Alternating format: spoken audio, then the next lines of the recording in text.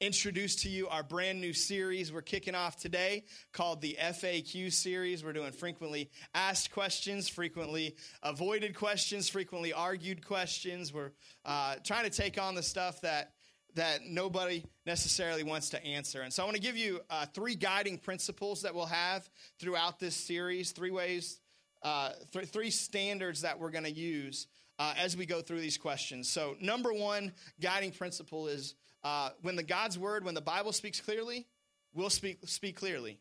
There are some questions who've been submitted that there is a very clear answer to in God's word. And when God's word is clear, we want to be clear. Let me say this. This is not about necessarily us. It's not about necessarily me. We believe that God's word is the thing that base our life upon. We believe that God's word is true. We believe that it is inspired, that it's infallible, that it's holy, that it's applicable to our lives. And so we want to point to Scripture as much as we possibly can. We're going to point to guidelines in Scripture. But not everything in Scripture, or not every situation we face in life, there's going to be a clear scriptural statement about. So number two, when God's word gives us a principle, we're going to point to the principle. I'll give you an example about this. About 2.5 years ago, we did a similar series. And one of the questions that was submitted was, is it okay to smoke marijuana? And the Bible does not talk about marijuana. The Bible does not say thou shalt smoke weed or thou shalt not smoke weed. It's not in there. So in that question, I could not go to number one and say, hey, the Bible speaks absolutely clearly on this. We had to go to number two, to the principle. And the Bible does have a principle of sobriety, that we should be sober-minded, that we should be in control of our thoughts. And so my answer in that situation was, man, based on 1 Peter and based on what God's word says about being sober-minded, this is probably not the best thing for us to do. It's probably wise for us to stay away from this.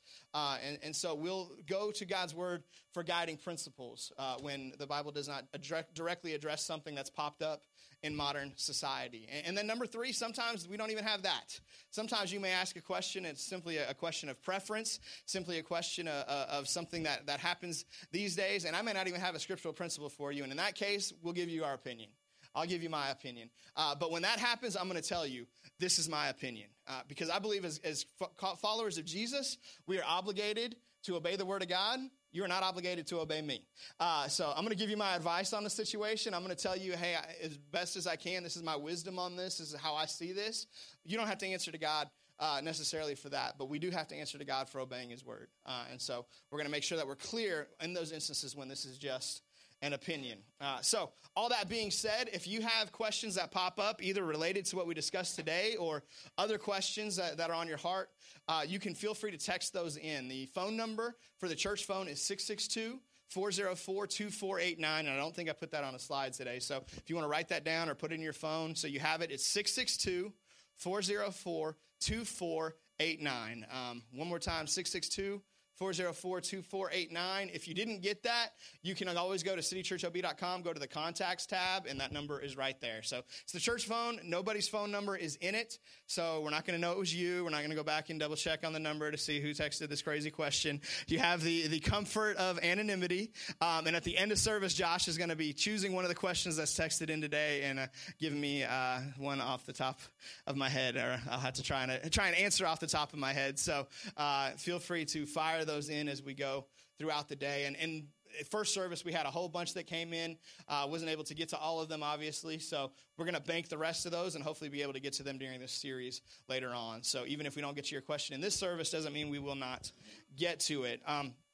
So out of the questions that have been submitted so far, there's been a few themes that have already started to emerge. And so what we're going to do is our best through each Sunday, we're going to group questions amongst themes. In other words, today, our theme is church. We had quite a few questions that emerged regarding the idea of church, or why does this church do this, or how does this church do this? So we're going to talk about the Big C Church, the Church of Jesus Christ globally, and we're going to talk about the Small C City Church a little bit today. Let me tell you this also. Some of you submitted questions regarding the Holy Spirit. How does the Holy Spirit operate? What do we believe about the Holy Spirit? There were so many of those questions submitted that we're not even getting to any of those today. 2 weeks from today, we'll have a week specific to the Holy Spirit. So if you submitted a question about what does the church believe about the Holy Spirit and it's not gotten to today, doesn't mean we ignored you or passed you over. Be here in 2 weeks, and we will be addressing those questions on that day. So All that being said, let's dive in. We got 5 questions for you today on the concept, the topic of church, and we're going to do our best to address these biblically. So first question, is this church affiliated with other churches? Like, does it get sermons from them, etc.? I ask because I've noticed a few of the series have been the same as another church. I'm going to split this basically into 2 questions. First of all, who is City Church affiliated with? And then secondly, do we get sermons from other churches? Why do I see some similarity there? So the first question, who are we affiliated with? We have a number of informal affiliations and just relationships, but we have 2 former affiliations that you should know about. The first is we are affiliated with a fellowship called the Assemblies of God. The Assemblies of God is a group of about 13,000 churches here in the U.S. and has about 68 million members worldwide.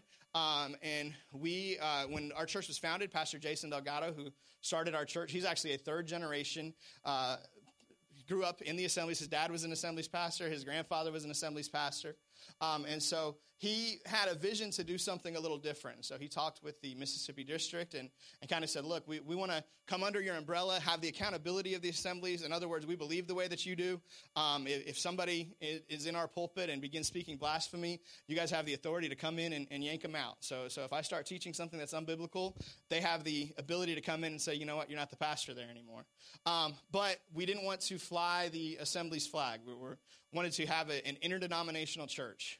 And man, to the amazement of me, how it's worked, we've got people in this church from Catholic backgrounds and Methodist background and Lutheran background and Baptist background and Reformed background and Pentecostal background and Charismatic background and Assemblies background. And we've got just a whole crazy melting pot hodgepodge in City Church, which I think is pretty awesome because that's what heaven's going to be like.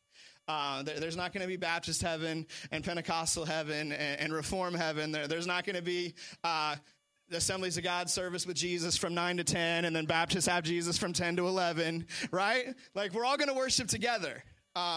And so I think it's pretty cool that we have a body of believers who come from a lot of different church backgrounds and that we've chosen to come together to worship together. So we do have what we call a loose affiliation with the Assemblies of God. The Assemblies, we're networked with them in a number of ways. One is financially. When the church was started, the Assemblies was very generous to give us a loan to help start the church. And through the history of the church, there have been some rough times, and there were some seasons where we weren't able to pay on that, and the Assemblies has been super gracious to us.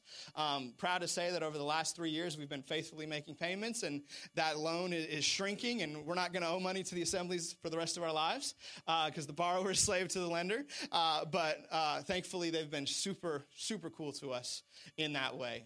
Another way that we're affiliated with them, like I said, is accountability. Another way that we're affiliated with them is through training. They offer a school of ministry in Jackson, Mississippi to certify, license, and ordain ministers. And I've been a part of that school of ministry. Matt Dunn's been a part of that school of ministry. We've had some others who've been a part as well through the history of our church. So they provide a number of things to us. They provide just emotional support, and they're very, very good to us, and they're also very cool about allowing us to do something that's different. What we tell people, and what I believe best defines in a soundbite our relationship with the AG is we believe the same way that the Assemblies do. We have the same theology. We don't run our church the way that the Assemblies normally runs their church. Our bylaws are different than Assemblies bylaws. Our leadership structure is different than an Assemblies leadership structure. Our service flow, all that kind of stuff is different. So we believe the same way. We just have a different way of doing church. And so that's kind of the best picture I can give you of our relationship to the Assemblies. Our other formal affiliation is with a group called ARC. ARC is the Association of Related Churches. They are a church planting organization. We were not actually planted through ARC when Pastor Jason started. He didn't know there was an ARC. He says he desperately wishes he had known because he would have definitely came through their training and through their program. Amazing organization. We believe in them very, very strongly. In fact, we give, we are a tithing church. Just as we teach you guys to give your first 10%, we give our first 10%. And out of that first 10%, we designate 20% of that 10%, so 2% total, if you can wrap your brain around that, to ARC to help plant new churches. So we give $300 a month to ARC. So we send out $300 every month to start a new church, to bless a new community, to help plant life. We love this organization, believe in them phenomenally. They are unlike anything that I've ever seen before, just in their structure. Their statement is, we plant life, and I believe it wholeheartedly. They are all about life-giving churches. And so there are a number of churches in ARC that do things kind of differently. When I was training for ministry, I worked at a church called Church on the Move in Oklahoma, and I love Church on the Move, and I'm so grateful that I got to spend 4 years out there. It's where I met my wife, and many other important things in my life happened there. But one of the things we did at Church on the Move, which is totally normal at this point in time, is we sold material to other churches. It was a large church, a church that had gained a lot of influence, and so we generated curriculum and other things that we did in-house. We made it available to other places to purchase, and it was one of the ways that we funded some of our ministries. And then ARC comes around, and the second church that was planted through ARC is a church called Church of the Highlands in Birmingham, Alabama. And their pastor, Chris Hodges, got kind of a radical idea. He said, God, if you'll give us the influence that other people want the stuff that we do, we're just going to give it all away. We're not going to charge for anything. And so their graphics, their videos, their materials, they have it all available online for churches. You can sign up, and you can access it and download it and use it any way that you see fit. And what Pastor Chris didn't realize when he started doing that is he was going to start a movement. And so today, Church on the Move included, there are a ton of incredible churches across America and probably across the world that make their resources available to other churches, smaller churches. We could not afford to hire somebody to make some of the videos that we use here. We couldn't afford to produce that stuff in-house. But we have churches who make those videos available to us for free. So we do use many times the same series title as another church has done, because they've already got that stuff pre-made. We don't have to edit it. We don't have to do anything to it. It's ready for us to go. So for instance, the last series we did, the Death to Selfie series, that was a series originally done by a church in Charlotte, North Carolina called Elevation Church. Elevation is probably my favorite church. Their pastor's name is Stephen Furtick. And if you can handle the fact that your pastor might have a man crush, I might have a man crush on Stephen Furtick. I love so much of what that church does. I love their heart. I love the way that they reach people. I love a lot of the things. He's 9 months older than me, and so I always feel like I'm a failure at life because of what they're doing. And I'm like, wow, he's so close in age, but very close to where my family lives. There's just a lot of things there that have drawn me and attracted me to what they do. And so the Death to Selfie series, it was actually, I heard it originally 18 months ago. I was painting the room for our future child. We were putting together a bedroom for our future child. We didn't know if it was a boy or a girl yet. And we had picked out the name Judah if it was going to be a boy. And so I was in the room painting and praying over the kid who was one day going to be in this room.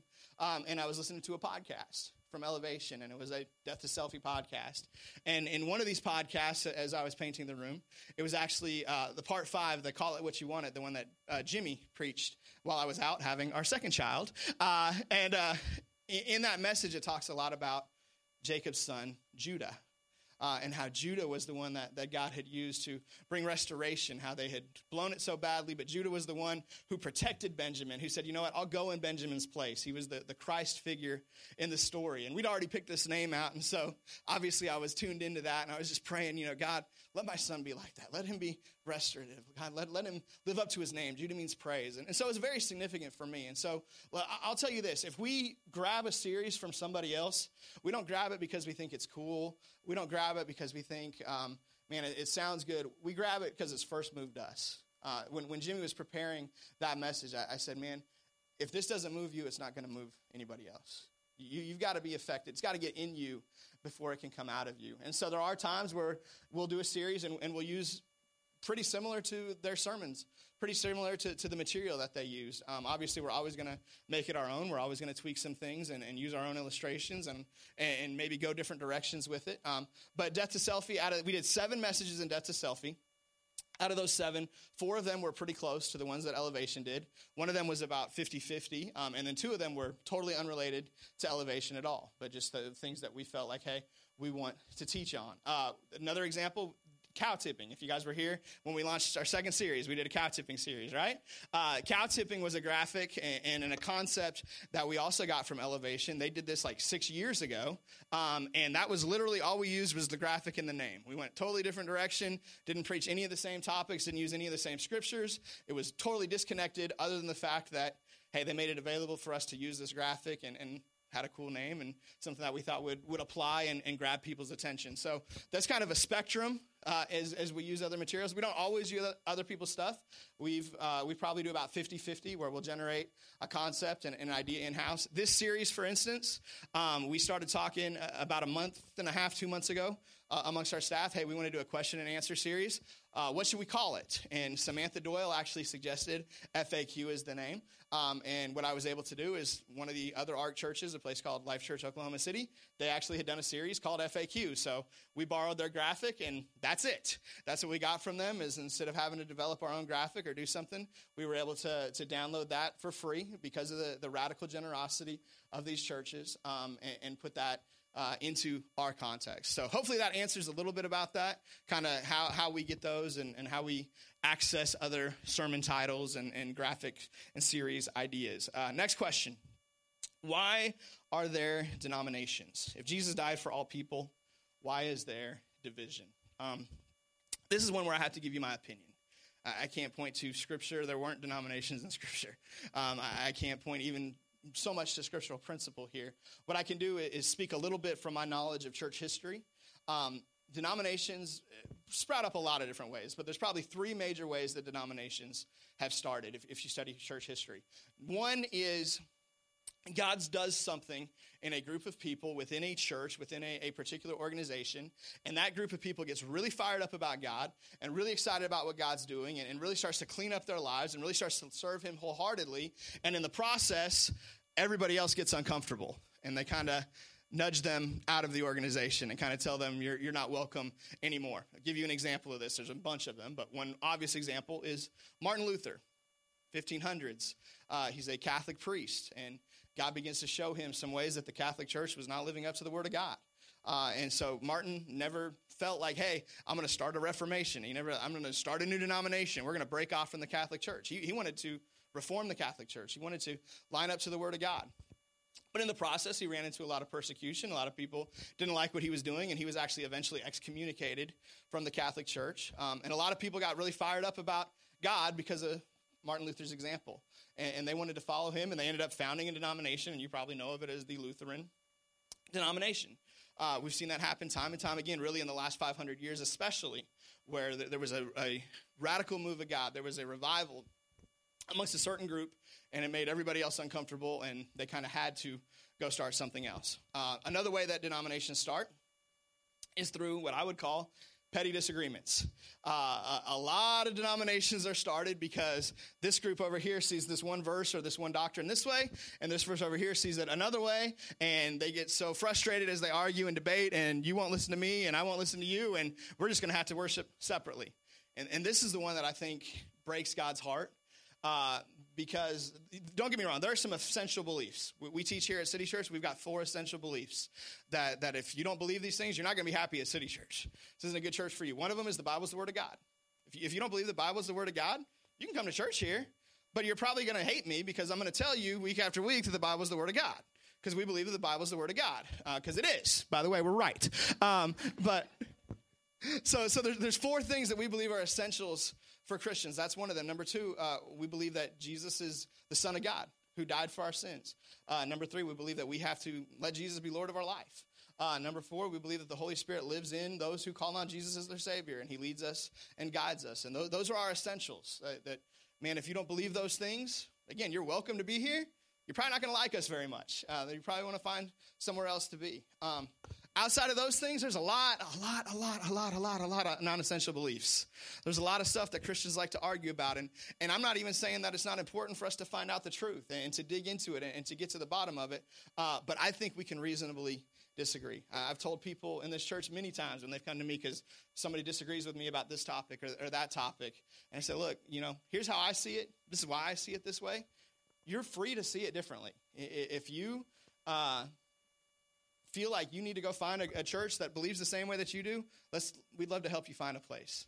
But I believe we're going to worship together in heaven. So why can't we worship together now? Why can't we reasonably agree to disagree on this topic? And most of the time, we're able to reasonably disagree. Every once in a while, somebody says, you know what, I really need to find some place that believes this way. And man, we'll help you do that if you come to that place.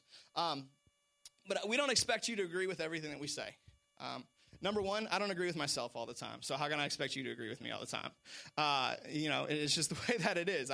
Sometimes I'll hear something I said 3 months ago and be like, man, what was I thinking? And you're the same way. You don't agree with yourself all the time either.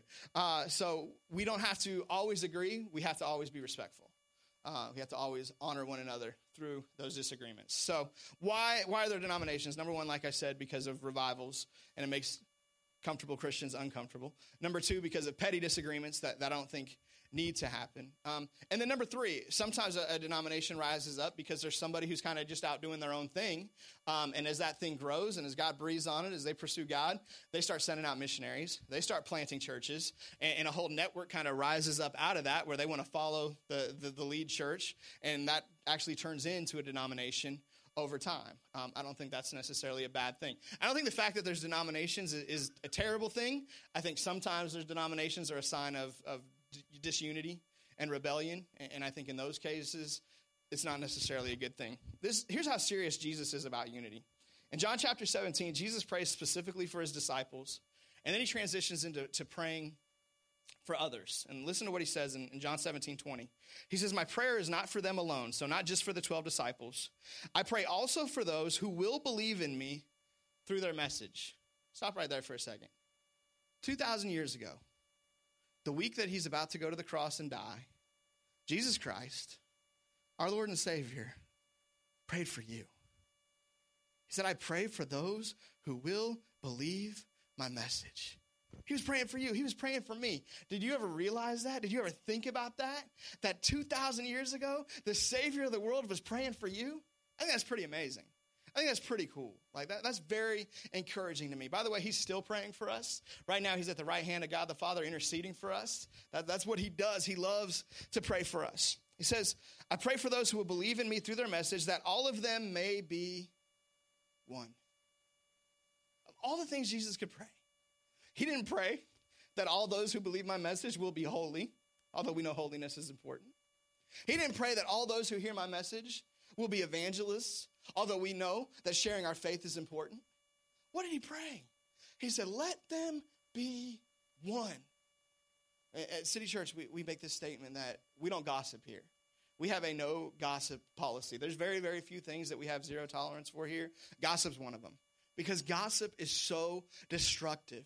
And it's so sad to me that churches, especially in the South, one of the stereotypes of churches is they love to talk junk about each other. It's a sad thing. It's a heartbreaking thing. And Jesus, 2,000 years ago, is praying we'd be one.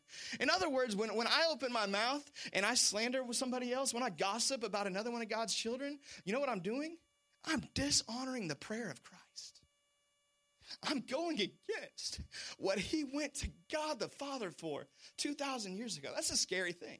That's something we need to take very, very seriously. That's why we have no tolerance for it here. Because it destroys people. It destroys lives. And so many people have just left church completely. Because, man, they had an experience where so-and-so just ran their mouth about them. We got to be really careful about this. And we got to pursue unity. Now, I think that our church is pretty good about this. If you put us, compared to some other places, this is one thing we do better than others. There's a lot of things we do worse. This is one thing we do better. But that doesn't mean we got it mastered. Doesn't mean we need to get cocky or arrogant about it. We got to continue to protect each other, to continue to pursue the unity that God's designed us for.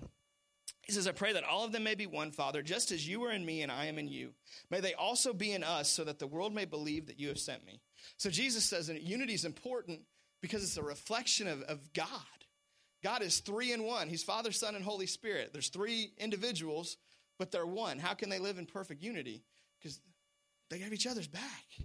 They honor each other. They look for to bless each other.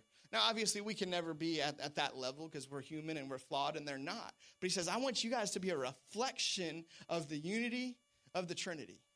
That's how important oneness is to Jesus. Then he goes on, verse 22, he says, I've given them the glory that you gave me, that they may be one as we are, I and them and you and me. Why? So that they may be brought to complete unity. What happens when we get to complete unity? Then the world will know that you sent me and have loved them even as you have loved me. You care about the lost? Then you better care about unity. You care about your family members that don't know Jesus? Then you better care about unity in the church. Because Jesus says the point where we really begin to make an impact out there, the point where we really begin to turn people's lives around, the point where we really begin to see lost people come to Jesus is the point where the church gets some complete unity. It's important. It's very important. And so we believe that we're part of a bigger team. We are not, you've probably heard me say a million times if you've been at City Church for very long, we're not the only church in DeSoto County. We're not. There's a ton of great churches out here, and we are part of a bigger thing, part of a bigger movement. We're proud that we get to play a part of it. We're proud that God allows us to be on that team. But we want to be unified with the other churches in the community. We're not in competition with them. Our competition is not other churches. Our competition is the enemy who's keeping people out of church. It's the enemy who's got people going to hell. That's the competition. That's who we need to defeat. That's where we need to take the battle. And so it's not other denominations. It's not people who believe that this one doctrine or that one doctrine. That's not the competition. We need to pursue unity. Amen? Amen. Question 3. How do you deal with a family member who judges you for the way you worship and tells you you're doing it all wrong? This one actually came into me through an email. And in the email, this individual explained some ways that they were having this issue with this family member. They said that the family member actually had 3 issues with our church, that we have a band and have worship songs, and rather than singing hymns all the time, that we wear jeans on Easter, and that being dunked rather than being sprinkled for baptism. This is a tough question. The reason why I wanted to bring it in, even though it was through an email, is I think there's other people here who have some challenges like this, where your family members may disagree with the way that we worship or with the things that are going on in your life. So let me say this. The Bible doesn't speak to this either. I can't give you chapter and verse here. I'm just going to share with you my best opinion. Number 1, continue to love that family member. Love them, love them, love them. I mean, when that person is pushing you away, keep loving them. When that person is putting you down, the flesh, our human nature, we want to respond and put them down too. And I'm not saying this person does, but I know I do. And here's the reason why your church is wrong, and you guys don't get it right. And and like, that's just my human nature, right? And that's not fruitful at all. It's not productive at all. It's not going to help the situation at all. The best thing we can do is respond to them with love. And I love you. I'm here for you. I'm praying for you. I'm sorry we don't see eye to eye on this. But I still believe in you. Don't say you're praying for him if you're not praying for him, by the way. But if you are, and you should be. And honestly, the best thing you can do is just pray that God softens their heart. Just God, help them to see the impact that this church has made in my life. Help them to see the impact that it's making in my kids. Help them to see that the bigger picture, that it's not about the traditions of man and the way that we dress or the style of the worship. But help them to see that it's about Jesus. And if you'll pray that, man, a lot of times those prayers don't get answered overnight. I don't want to make it sound like next week they're going to be here and worshiping right alongside you, because that would be awesome, but it doesn't always happen that way. But if you'll continue to love them, continue to pursue them, continue to pray for them, I do believe that their heart can soften. And nothing softens the heart like a changed life. Over time, as they see the fruit, as they see the evidence, as they see what God's really doing in your life, they're going to have a very hard time denying it. Let me say this. If they're not a Christian, I'd probably keep inviting them. I'd keep going after them. If you feel like, hey, they're not really a Christian, I don't see evidence of salvation in their life, I'd keep going after them. If they are a Christian and you're confident in that, man, they're right with God, they just worship differently, then I'd probably not keep inviting them. I'd probably just let that go. I'd probably just release that and say, you know what? I just want you to know you've got an open door to come worship with us anytime you want. We'd love to have you here. But I'm not going to tell you about all the stuff that we got going on, because I know that it bothers you, and I don't want to drive division between us. So I'm just gonna let that go. And that's the best advice that I can give in that situation. Just don't let this person get you down. Don't let it discourage you. Jesus said, if they hated me, they're going to hate you. And there's always going to be people that don't like something about the way that we do something. And if we try to please everybody, we're just going to drive ourselves crazy. So don't get caught up in that. Just keep praying for them, keep loving them, and trust that God's going to work on their heart. Number 4, why should I raise my hands during worship? Somebody who maybe has seen others raise their hands during worship, or maybe heard one of the worship leaders at certain points, they may say, come on, let's just stretch our hands to heaven. And it's a good question. Why should I do that? Well, what is the point in raising our hands? Well, I want to give you 2 answers to that question. Number 1 is it's biblical, and I want to show you in Scripture that it is. Psalm 134 is a 3-verse chapter. If you ever having a bad day and you're like, I haven't read a chapter of the Bible for a long time, you can start with Psalm 134 and feel better about yourself, and then keep moving, getting closer to God, digging deeper into the Word. But Psalm 134, I'll read you the whole chapter. It says this, it says, praise the Lord, all you servants of the Lord. So that's us, right? Look at somebody next to you, say, that's me. Look at the second choice, say, that's you, right? Praise the Lord, all you servants of the Lord who minister by night in the house of the Lord. And then it says, lift up your hands in the sanctuary and praise the Lord. May the Lord bless you from Zion, he who is maker of heaven and earth. It says, lift up your hands in the sanctuary. Now, at this point in time, this was written in an era when there was a place called the tabernacle, and that was where the presence of God dwelt, and the tabernacle had a sanctuary. This is obviously Old Testament. In the New Testament, we don't believe that God's presence lives in a room. We don't call this room our sanctuary. I know a lot of churches do, and I'm not bashing those who do, but we intentionally do not. We call this our worship center, our auditorium. Why? Because God doesn't live in here, God lives in here. You're the sanctuary. And that means that not only do you honor God when you come into this room, but you're honoring God when you're wherever you happen to be on Friday night, wherever you happen to be on Monday morning, and everywhere in between, because you're always in God's presence. So we don't call it our sanctuary. But the principle, I think, applies. The principle of the sanctuary is this was the place where they came to worship God. And when they came to worship God, he said, man, lift up your hands in the sanctuary. This is an ordained act of worship. And there's other places in Scripture I could show you if we had time that ordain raising of hands during worship. But I want to show you it doesn't just apply to worship. I think this is an under-taught and under-understood part of raising hands. Even for me, I didn't really understand this for a long time. But Lamentations 2:19 says this. It says, arise, cry out in the night, as the watches of the night begin. Pour out your heart like water in the presence of the Lord. Lift up your hands to him for the lives of your children who faint from hunger at every street corner. What's going on in this passage? Well, the author is talking about interceding for your kids, praying for your kids. And there was a very specific situation they were praying for, but I think the general principle extends to you praying for your kids, praying for the people you care about, praying for the people in your life. And he says, lift up your hands to him for the lives of your children. As you're praying for somebody you care about, as you're praying for the lost, as you're praying protection over your family, he ordains for us to lift up our hands to him. Now, both of these passages I just read you are Old Testament. So let me show you in the New Testament that raising up of hands did not get disqualified or canceled out. 1 Timothy 2:8, our last verse about raising hands. The Apostle Paul says this. He says, therefore, I want the men in every place to pray, lifting up holy hands without wrath and dissension. He doesn't say he doesn't say I want the men in certain denominations to raise their hands. I didn't say I want the men in certain races who are more expressive than others. They can raise their hands.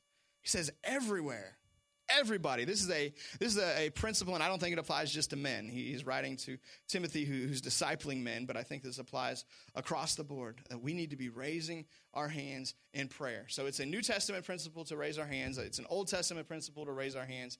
Well, why?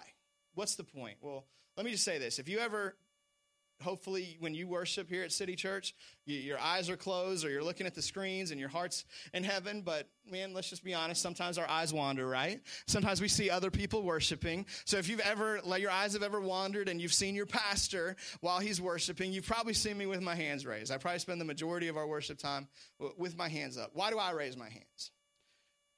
Number one, I raise my hands because it's uncomfortable. It's uncomfortable, number one, just because it's not natural, right? Like our default. How are your arms naturally? Your arms are down. Raising my arms, it's unnatural. It's not normal. It's not easy. So it crucifies my flesh. It pushes me out of what's comfortable, out of what's natural, and it forces me to be uncomfortable for a minute in God's presence. It's not only uncomfortable physically, it's uncomfortable emotionally, because, well, I wonder who else is thinking? Who else has noticed that I raised my hands? What are they thinking about me? Right? Like all those thoughts come in your head. Now, I've been raising my hands for long enough now that I don't really think all that stuff as much as I used to. Now I can just enter in. But when you first start raising your hands, you're probably going to, the enemy's going to come and tell you you're a hypocrite because, well, you weren't raising your hands last night. And right? Like all this stuff is going to come. And here's the thing. I don't raise my hands because I'm good. I raise my hands because he's good. I'm not worshiping me. I'm not saying, look at how good I am. I'm the best worshiper in City Church. I'm worshiping the one who sits on the throne who died for my sins. So when the enemy comes and points at whatever reason why you're not good enough to worship, tell him he's right. I'm not, but I'm not worshiping me. I'm worshiping the one who's worthy of it. That's all you got to do. So it's uncomfortable. Number two, you've probably heard these illustrations, and I think they're so true and so potent, but, raising hands is the international sign of surrender, right? So when I'm raising my hands, when I'm lifting my hands to heaven, if you walk out of here, God forbid, and you get jumped when you get to Chili's or wherever you go for lunch today, and there's a gun in your back, and the guy says, give me all your money, you're going to stick up your hands to say, I surrender. Take whatever you want, right? It's all yours. What are you doing when you lift your hands in worship? I surrender. Take whatever you want. It's all yours. I'm not holding anything back from you. I'm not holding anything from myself. I'm giving you all that I am and all that I have. And the habit of surrender, and not just when you come to church, by the way. The habit of worshiping and surrendering on a daily basis and making that statement again is so beneficial and so cleansing. And it resets our spirit and allows us to put him back on the throne because it's so easy for us to forget that's where he is. Another illustration that I heard this a few years ago, but I thought it was so impactful. It was before I had kids, but it was a father talking. He said, sometimes my son was like 3 years old, I think, at the time. Sometimes my son will run across the living room, and he'll run out to me, Daddy, with his hands up. He says, every time my son runs to me with his hands up, you know what I do? I pick him up. He said, man, when you raise your hands to Father, you're just saying, Daddy, pick me up.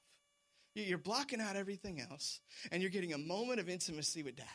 Just a moment where it's just you and him, a moment where he's able to wrap his arms around you and step into your situation, step into what you're going through. So I know for some people, you didn't grow up raising your hands in church, and it's weird that you even go to a church where people raise your hands, and you're like, hey, I'm doing good that I'm even here when somebody else does it. I'm going to challenge you for the next month. Step out.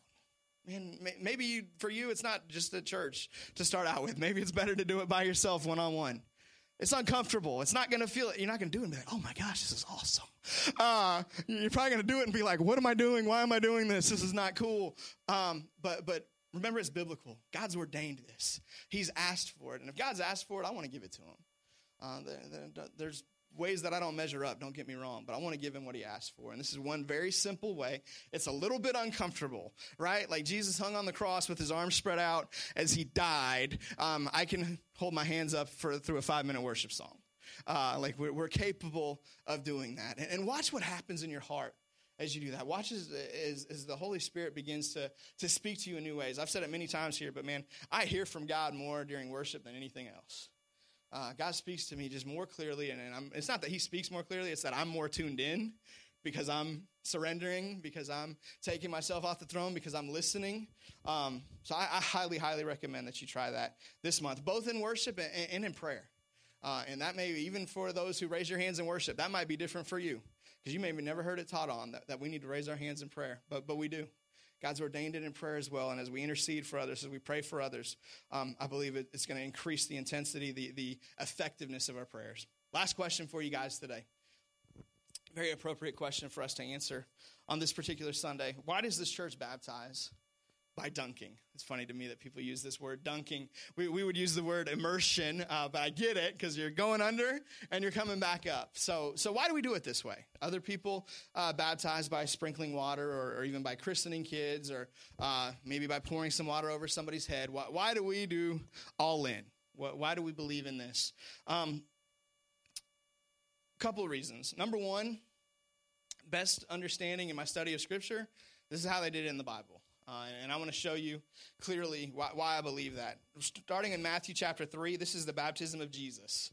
Matthew chapter 3, verses 13 through 17 says this. It says, "Then Jesus came from Galilee to Jordan to be baptized by John. But John tried to deter him, saying, 'I need to be baptized by you, and do you come to me?' Jesus replied, 'Let it be so now. It is proper for us to do this to fulfill all righteousness.' Then John consented. As soon as Jesus was baptized, the worship team is going to come down. Don't get distracted by them. As soon as Jesus was baptized, he went up out of the water." How do you come up out of the water? Because you were down in the water, right? Like you don't come up out of the water if there's just a little water poured on your forehead. He came up out of it because he was already down in it. It says, "At that moment, heaven opened, and he saw the Spirit of God descending like a dove and alighting on him. And a voice from heaven said, 'This is my Son whom I love. With him I am well pleased.'" Side note, this is the one spot in Scripture where we see all three members of the Trinity present. We see Jesus being baptized. We see the Holy Spirit descending like a dove. And we see the Father speaking about his Son, which I think is pretty cool. But Jesus, why do we get baptized? Number one reason to get baptized is because Jesus did it. Jesus did not have sins to wash away, right? My wife and I, we bought a series of books for our son, Christian books, and that tell different stories. And one of them is the baptism of Jesus. And so a few months ago, I was reading this story about the baptism of Jesus with Judah. And we get to the spot, and it says, "And Jesus was baptized to wash away his sins." And I was like, what? No, he was not. We threw that book away, rebuked it, apologized to my son for teaching him blasphemy. Jesus didn't have sins to wash away. He didn't get baptized to wash away his sins. He got baptized to give us an example to follow. Right? And so if Jesus did it and he didn't need to me that says pretty loudly that we do. So that was one of the reasons, probably one of the main reasons for us to get baptized. But we saw him come up out of the water. Acts chapter 8, verse 38 says he gave orders. This is Philip and the Ethiopian eunuch. The Ethiopian eunuch gave orders to stop the chariot. Then both Philip and the eunuch went down into the water, and Philip baptized him. Philip didn't get out and get a cup of water and dip it over his head. They went down into the water and came back up. Why is that important? Well, I think there's an importance in the symbolism here. Baptism is all about making a statement about death and resurrection. Just as Jesus was buried and rose again, we go down into the water as symbolic of our old life that's dead, and that we've risen to life, new life with Christ. So physically, it makes sense. It's a model, a picture of the declaration that we're making.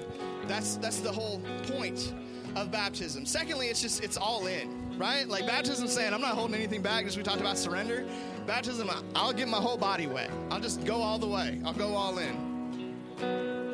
One of the ways that we can understand Greek words, which is what the New Testament was written in the context of these words, is by studying other words, other documents, other literary works at the same time in history. Because ancient Greek is not the same as modern Greek. And so the word used in Greek for baptism is baptizo. Everybody say baptizo. We've got other examples in ancient Greek of the word baptizo being used. One of them is an account of a shipwreck. And it's talking about the pieces of the shipwreck were baptizoed. In other words, the ship wrecked and the wreckage descended to the bottom of the sea and they settled there. They were baptizoed. They were immersed. Now, we're not going to hold you at the bottom of the baptism tank. That's not what we do. But the picture is the same. They were completely immersed. The other usage in ancient Greek of the word baptizo was with one of the first methods ever developed for making pickles. And it talks about that the pickles were baptizoed in the vinegar. So next time you get a jar of pickles and you see the pickles floating in the pickle juice, you know you can eat that pickle safely. It's been baptized. You're safe.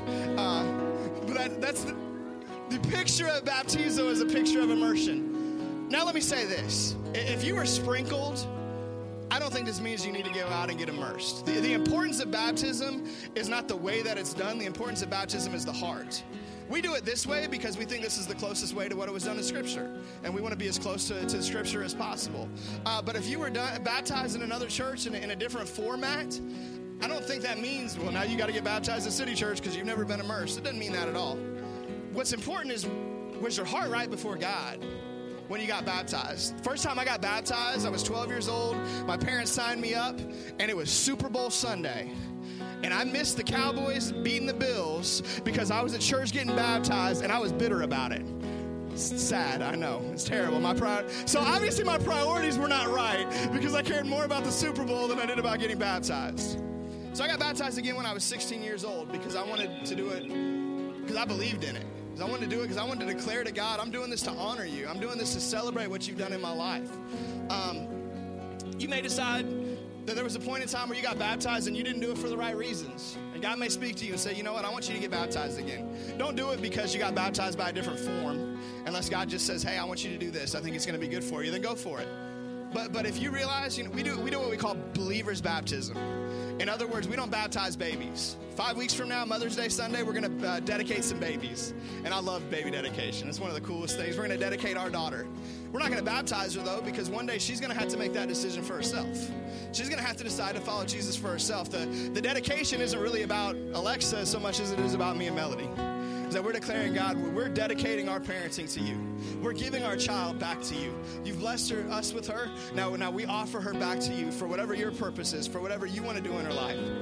And so if you've never been baptized of your own decision, if you've never been baptized of your own belief, I highly encourage you to do it. It's the first thing that Jesus commands us to do as followers of him. I can't tell you it's going to be this amazing experience and you're going to get goosebumps and it's going to change your life, but I can tell you this, it's going to honor God. And that's probably the most important thing. Amen? Amen. So what we're going to do in just a minute, we're going to pray, and after we pray, we're going to release those who have signed up to get baptized today to go change clothes. And if you're here today and you've never been baptized, or God spoke to you and said, hey, you need to get baptized today, I want you to know we're prepared for you. We have clothes. We have items ready for you. And if you want to take that step with these 6 and you say, you know what, I need to get baptized today, we would love for you to take that step. So, David, would you raise your hand? Everybody turn to look real quick. This is David. If you want to get baptized after we pray, go see David. He's going to take you to the back and show you where we got the clothes. He's not going to stay back there while you change. But he's going to help you to find a change of clothes so that you can take that step, so that you can honor God, so that you can be baptized today. One of the greatest joys in my life is spontaneous baptisms. I love it when somebody didn't know they came to church to get baptized, and God said, you're getting baptized anyway. It's one of the coolest things. And so you may decide to do that. You may not. But I want you to begin to ask God that. We're going to close in prayer here in just a second, and I want to pray. And I want to pray related to these questions. I want to pray that God would use and bring peace to those who feel persecution from family members about the way that we worship. I want to pray that God would bless ARC and the assemblies, that God would grow their influence and the church as a whole, other denominations, other movements, that God would use those, that there would be unity, first of all in City Church, and then throughout this area, throughout this region, that churches would be unified in glory to God. I want to pray that we take some steps in lifting up our hands in worship, lifting up our hands in prayer, that we would get uncomfortable for the God who hung there on a cross for us. And I want to pray that if it's your day to get baptized, that you'll have the courage to do it. That, man, all the excuses the enemy tries to bring to you, that you'll just shoot those down and say, you know what, I'm ready to take this step today. So would you join me in prayer? Father God, we just come before you right now. God, we lift you up. We thank you that you are good. We thank you, God, that you've given us this opportunity to answer these questions about church today. And so, God, we just speak to these questions. God, I pray that you would bring unity in City Church. God, that the prayer that Jesus prayed 2,000 years ago, that we would be an answer to that prayer. God, as messed up and as flawed as we are, that we would be unified, that we would be one as you are, both here in this local body and in this area, God, in this region, in this nation, in this world, that we would be one. God, we thank you for ARC and the churches that you are planting, the way that you're advancing your gospel through this ministry. God, we pray that you just grow that ministry. God, that you bless it, Lord, that you use them to reach many, many thousands and hundreds of thousands and millions for your kingdom.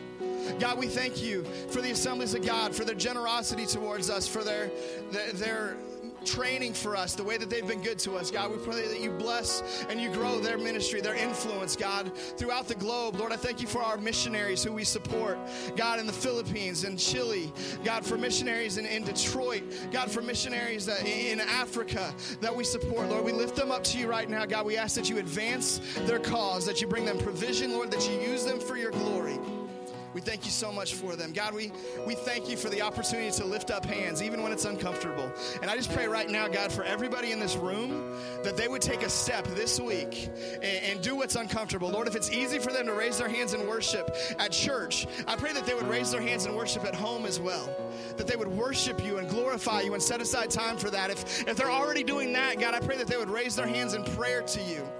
God, if they've never done this at all and it's uncomfortable and it's weird, God, I pray that you give them the courage and the strength and the boldness to step out and to honor you in this way and see how you'll begin to change their worship, begin to change their prayer life as they lift their hands to you. God, we thank you for it. God, I just thank you right now for the 6 who are getting baptized today who've already signed up. Lord, for others who maybe you've spoken to, I pray that you speak to them clearly, that you give them courage. God, that this would be a day that they can look back on and celebrate what you did in their life on that day. And we worship you. We praise you for it. It's in Jesus' name. Everybody said, amen, amen. Come on, let's give God some praise this morning. Before we move on, we have one more question that's come in. Actually, quite a few questions, but Josh has surfed through them, and I think he's picked one out for me. So what do we got? All right, I'm going to have to summarize a little bit on this one. But basically, this person says that they have invited their church, or not their church, they've invited their family to church. They've come, and as much as this person loves our church, their family didn't. And their family isn't saved. So they not only don't want to come here, they don't want to go anywhere else. Wow. This person says, what do I do? Number one, we don't need everybody to like City Church. We know this isn't the church for everybody, and that's okay. I do believe there's a church for your family, and so there's one of two possibilities here. One possibility is this really is just the wrong fit for your family, and we need to pray that they find the right fit. The other possibility is they don't like it because they were under conviction. And when they were here, they felt the pull of the Holy Spirit saying, your life's not where it needs to be, and we need to get you to a new place. And many times people push back, and I don't know which one it is. But I know sometimes when an unsaved person doesn't like something that God is doing, a lot of times it's because he's pulling on them. He's drawing them, and they're just resisting that. So what do you do? Number one, it's an awesome question, and thank you for inviting and reaching out to your family. I don't think that everybody is going to come to Jesus in a church building. I think many people, church is not the place where they're going to meet Jesus. They're going to meet Jesus out there and then come and find a church. And so for your family, they might be that. It might be that this is the wrong church, or it might just be that church isn't for them right now. And so what I would do if I was you is I would begin praying, number one, and studying, number two, on how to share your faith, how to present the gospel to them, how to present Jesus to them outside of the walls of a church. I think that every believer has that responsibility, that every one of us has the responsibility to tell people about Jesus. And many times family is the hardest people to tell, but they're also going to be the most important because you're going to have the most influence with them. And so begin praying for that. I'm not saying tomorrow you show up at their door with a tract and tell them you're going to hell. Don't do that. What I'm saying is you begin asking God for his wisdom. God, show me when to speak and what to say. And at the same time, begin studying Scripture. And there's a ton of different methods out there for how to present the gospel. If you need one, shoot me another text and say, hey, give me, this is my name. You can actually call me. And I'd love to call you and help unpack that for you this week, how you can actually begin to do that. But I'd pray for wisdom. If you feel like, man, you know what, I really think they would respond to church. They just didn't. There was something specific about City Church that they just didn't like. The music was too loud or it was too dark or whatever it might be. We can give some suggestions on some other churches that maybe would be more their speed, that if they're open to that. But I know you said, hey, they don't want to go to church anywhere, which makes me think it's not really about City Church. It's about the conviction that they're under. And so I would pray that conviction continues, that God stays on them, that his Spirit keeps pursuing them, and that he would soften their heart to give their life to Jesus. So, you know what? Normally we don't do this after that last question. I want to pray for that family member right now. Would you guys just stand up? We're going to lift up holy hands, and we're going to pray.